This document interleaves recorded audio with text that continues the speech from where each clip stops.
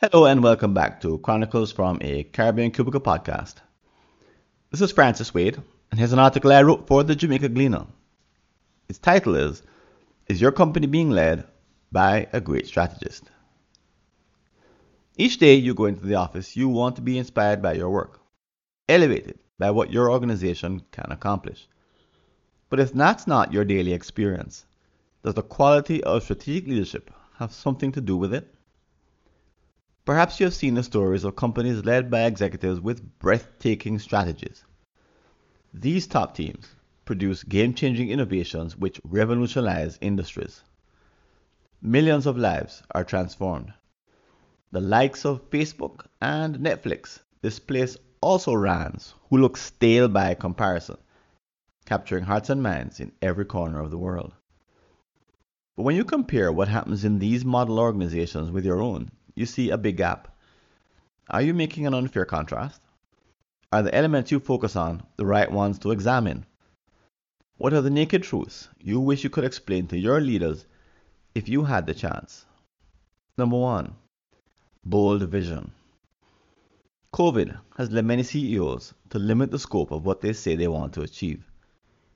Times are hard or uncertain, they admit, and things are changing too fast to think about big goals.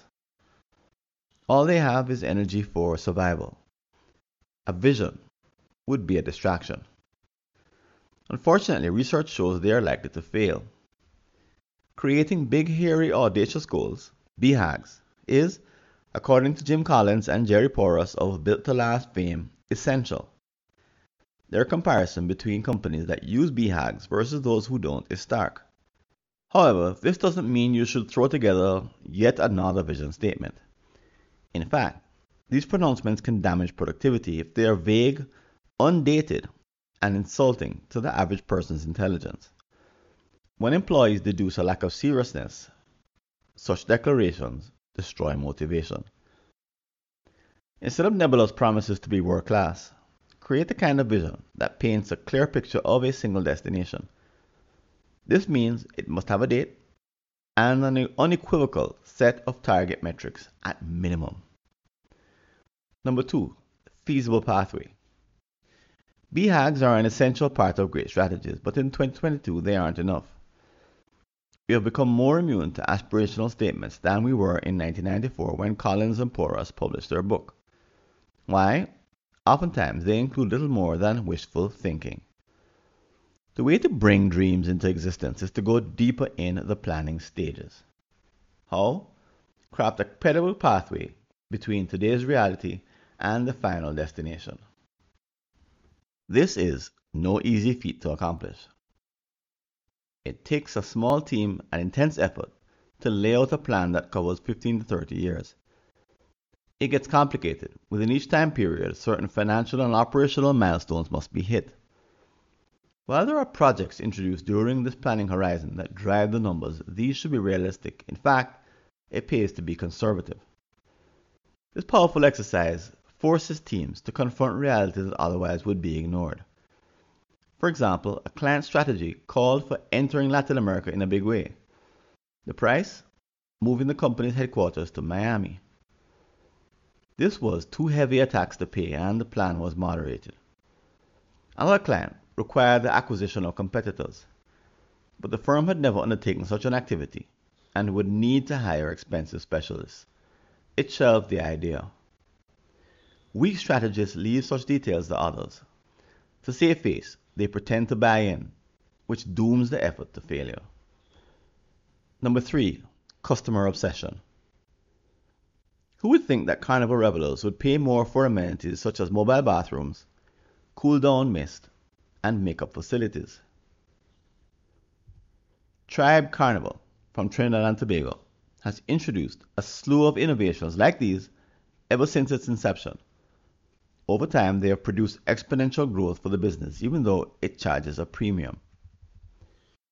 In a similar manner, clients of JMMB swear by a comparable approach to innovation in its investment operations. Like Tribe, the company has a relentless focus on the customer that leads it to do things other institutions scoff at. From a strategic point of view, few companies understand their customers well enough to innovate around their deepest unmet needs. Such in-depth study is simply too hard and expensive to undertake. As such, they end up following the lead of competitors like Tribe and JMB. But this is the coward's approach to innovation, to copy what others are doing after it's been proven to work.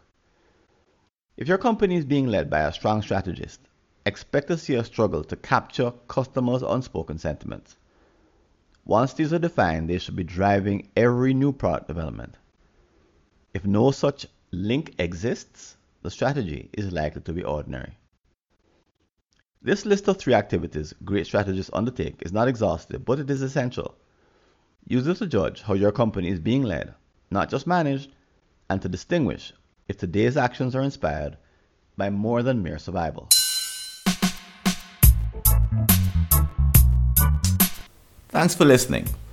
Do you have an unsolved problem in your Caribbean company related to strategy, productivity, engagement, or business process improvement? Just visit a searchable listing of all my prior articles and you may be able to help yourself to a fresh line of thinking. Go to blog.fwconsulting.com or see the show notes.